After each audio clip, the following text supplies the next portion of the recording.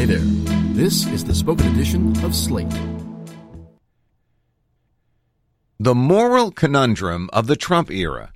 Should Republicans quit and save themselves or stay and try to save the rest of us? By Dahlia Lithwick. In some ways, last week was a banner week for limited acts of moral courage in the Trump era. In the Senate, Jeff Flake announced last Wednesday he would join Rand Paul and John McCain to oppose the nomination of Gina Haspel to lead the CIA, citing her ties to a torture regime in which she participated and then worked to obscure. She was still confirmed on Thursday when 6 Democrats voted on her behalf. Also on Wednesday, a host of Senate Republicans voted to save net neutrality.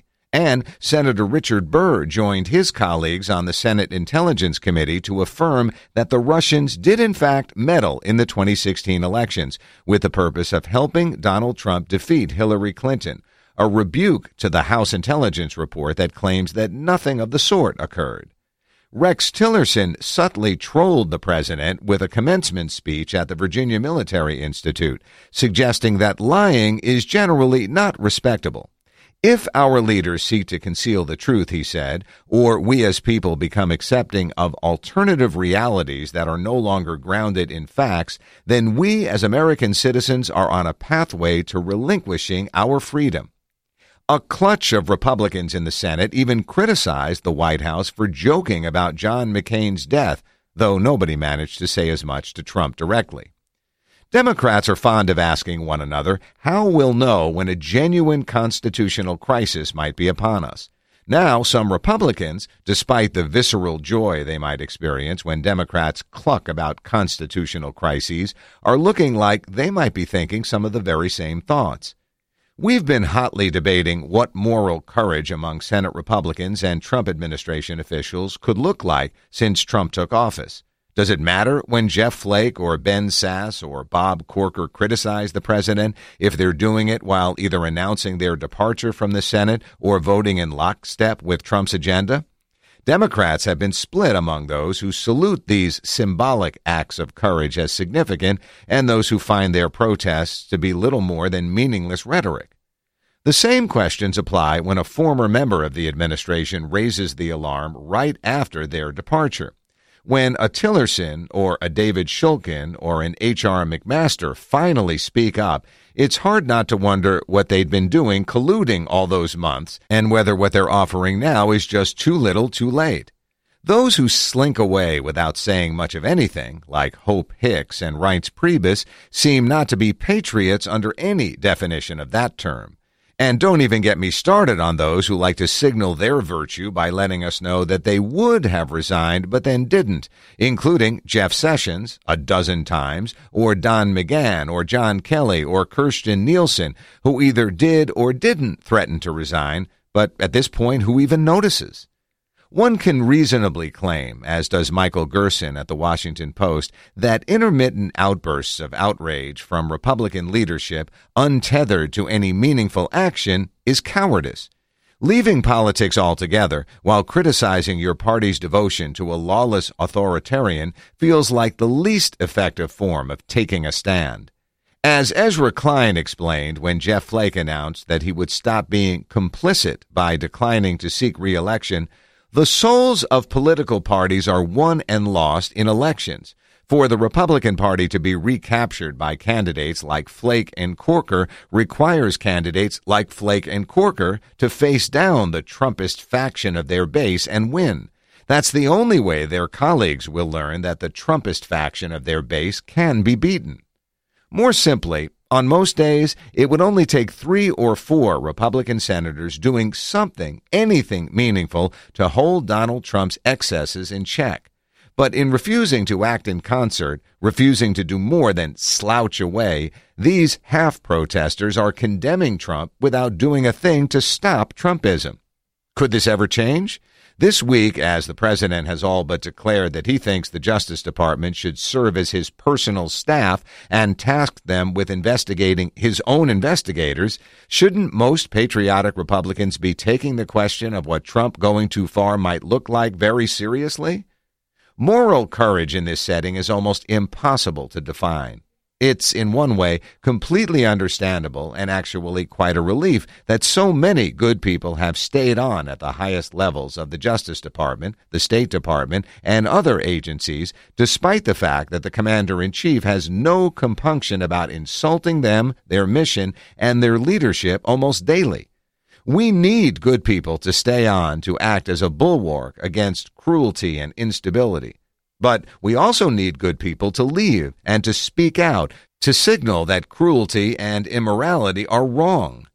The question remains the same. At what point are Trump's attacks on his own law enforcement and national security apparatus potentially damaging enough to warrant some kind of response from patriots in both parties? And are the momentary tweets and the occasional rousing speeches and the retirements and subsequent book tours truly the kind of moral and effective responses that are warranted in times that feel imperiled as they do now? I've been searching for some coherent analytic framework for this problem for more than a year, trying to understand what moral courage looks like when you're contending with failing organizations and institutions. I was directed to the work of economist and iconoclast A.O. Hirschman, whose most famous book, Exit, Voice, and Loyalty, Responses to Decline in Firms, Organizations, and States, published in 1970, lays out a mechanism for clarifying whether participants in a failing organization or government should leave, stay on, or speak up. Hirschman was an extraordinary and broad thinker who was born in Germany, fled the Nazis, helped create an underground railway for refugees, and became a translator at Nuremberg. After he emigrated to the United States, he focused on development economics. But his thinking was playful and expansive, and he often applied purely economic models to other settings. Hirschman starts Exit, Voice, and Loyalty from the proposition that economists don't pay enough attention to failing businesses, governments, or organizations because they constantly assume that people will always act rationally, noting that, quote, under any economic, social, or political system, individuals, business firms, and organizations in general are subject to lapses from efficient, rational, law-abiding, virtuous, or otherwise functional behavior. The slim book is a strangely timely meditation on whether in any failing system it's better to cut and run or stick around and complain. As the New Yorker's Eel Press has noted in applying Hirschman to the present day, there are masses of people, largely career government employees, who have chosen to exit Trumpland because they felt the core mission of their agency was threatened. He cites scientists working at EPA. I would add former Ambassador to Panama, John Feely, and the other State Department staff who've either been pushed out or departed voluntarily. But as Press has also observed, the impending departure of Trump's few remaining Republican critics does not threaten his power. It will more likely augment and consolidate it, albeit at a potentially grave cost to the GOP, whose other leaders have, like Trump's advisors, pointedly refused to criticize Trump's unhinged rhetoric and indecorous conduct.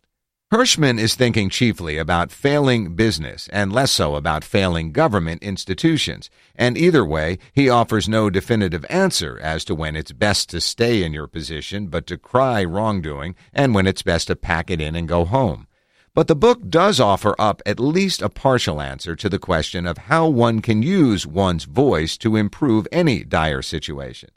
The exit option generally decreases the possibility of using one's voice, he writes, and Americans generally prefer to exit. However, he posits, the more loyal one is to an organization, the more likely one is to accept the stick around and utilize your voice option rather than exit. Hirschman describes this as the member of the team trap, which certainly covers Trump administration loyalists from Tillerson to Gary Cohn to John Kelly, all of whom seem to believe that their continued presence brought stability. But Hirschman also warns of unconscious loyalty to institutions that have changed or deteriorated in ways that go unrecognized by people within those institutions. And he writes, loyalty increases as members feel that the costs of leaving their group is too high. As Hirschman explains, The ultimate in unhappiness and paradoxical loyalist behavior occurs when the public evil produced by the organization promises to accelerate or to reach some intolerable level as the organization deteriorates. Then, in line with the reasoning just presented, the decision to exit will become ever more difficult the longer one fails to exit. The conviction that one has to stay on to prevent the worst grows stronger all the time. One might add that with continued participation in failing systems, the legal and political liability of those who've been personally compromised by association with Trump increases to the point that exit becomes impossible. The paradox, in part, as he lays it out, means that the worse things become with any organization, the less one's inclined to leave. Lest you become too terrified by that caution, though, Hirschman offers an argument for why this seemingly irrational behavior serves an ultimate good. The more wrong-headed and dangerous the course of these states, the more we need a measure of spinelessness among the more enlightened policymakers so that some of them will still be inside and influential when that potentially disastrous crisis breaks out. Hirschman ends his meditation by reaffirming that there is no optimal mix of exit and voice, and deployment of both depends on the responsiveness of the organization itself. He also notes, perhaps presciently, that the only organizations in which neither exit nor voice is an option are parties in totalitarian one-party systems, terrorist groups, and criminal gangs, because in such entities, exit is considered as treason and voice as mutiny. And that brings us to the final paradox, as Hirschman observes, which is that America itself was founded on the principle that exit, i.e. from Europe, was inherently preferable to trying to change things from within. He writes that Americans are uniquely apt to simply exit any given environment rather than raise their voices and get into trouble. He connects this, in turn, to the American notion of evolutionary individualism, wherein successful people work themselves up the social and economic ladder. Indeed, I might add the 2018 gloss that is the uniquely American cult of rugged individualism that allows members of a declining government system to make mighty speeches and write solemn books, saving their individual reputations, instead of sticking around and attempting to change government for the rest of us who are stuck with the systems they broke. It's not yet clear to me what Hirschman would say about Trump's enablers, who have stuck around long after it's become manifestly clear that someone should have acted long ago and did not. Hirschman holds out the promise that, quote, the jolt provoked by clamorous exit can still prove beneficial, even late in the game. We may need to give up on the hopelessly compromised grifters who will never leave or give voice to opposition. I'm talking about Ivanka Trump, Jared Kushner, Jeff Sessions, Scott Pruitt. But we can and should look to what Hirschman calls the spineless and what we might more charitably classify as the secret patriots who could still stand up against the increasing assaults on the press, the Justice Department, and the separation of powers. This is the time for Senators Sass and Flake, for Rex Tillerson, Nikki Haley, and Don McGahn to think about what combination of exit and voice can make a meaningful difference if a real crisis were to happen. Or rather, when the real crisis happens, if we're not there already.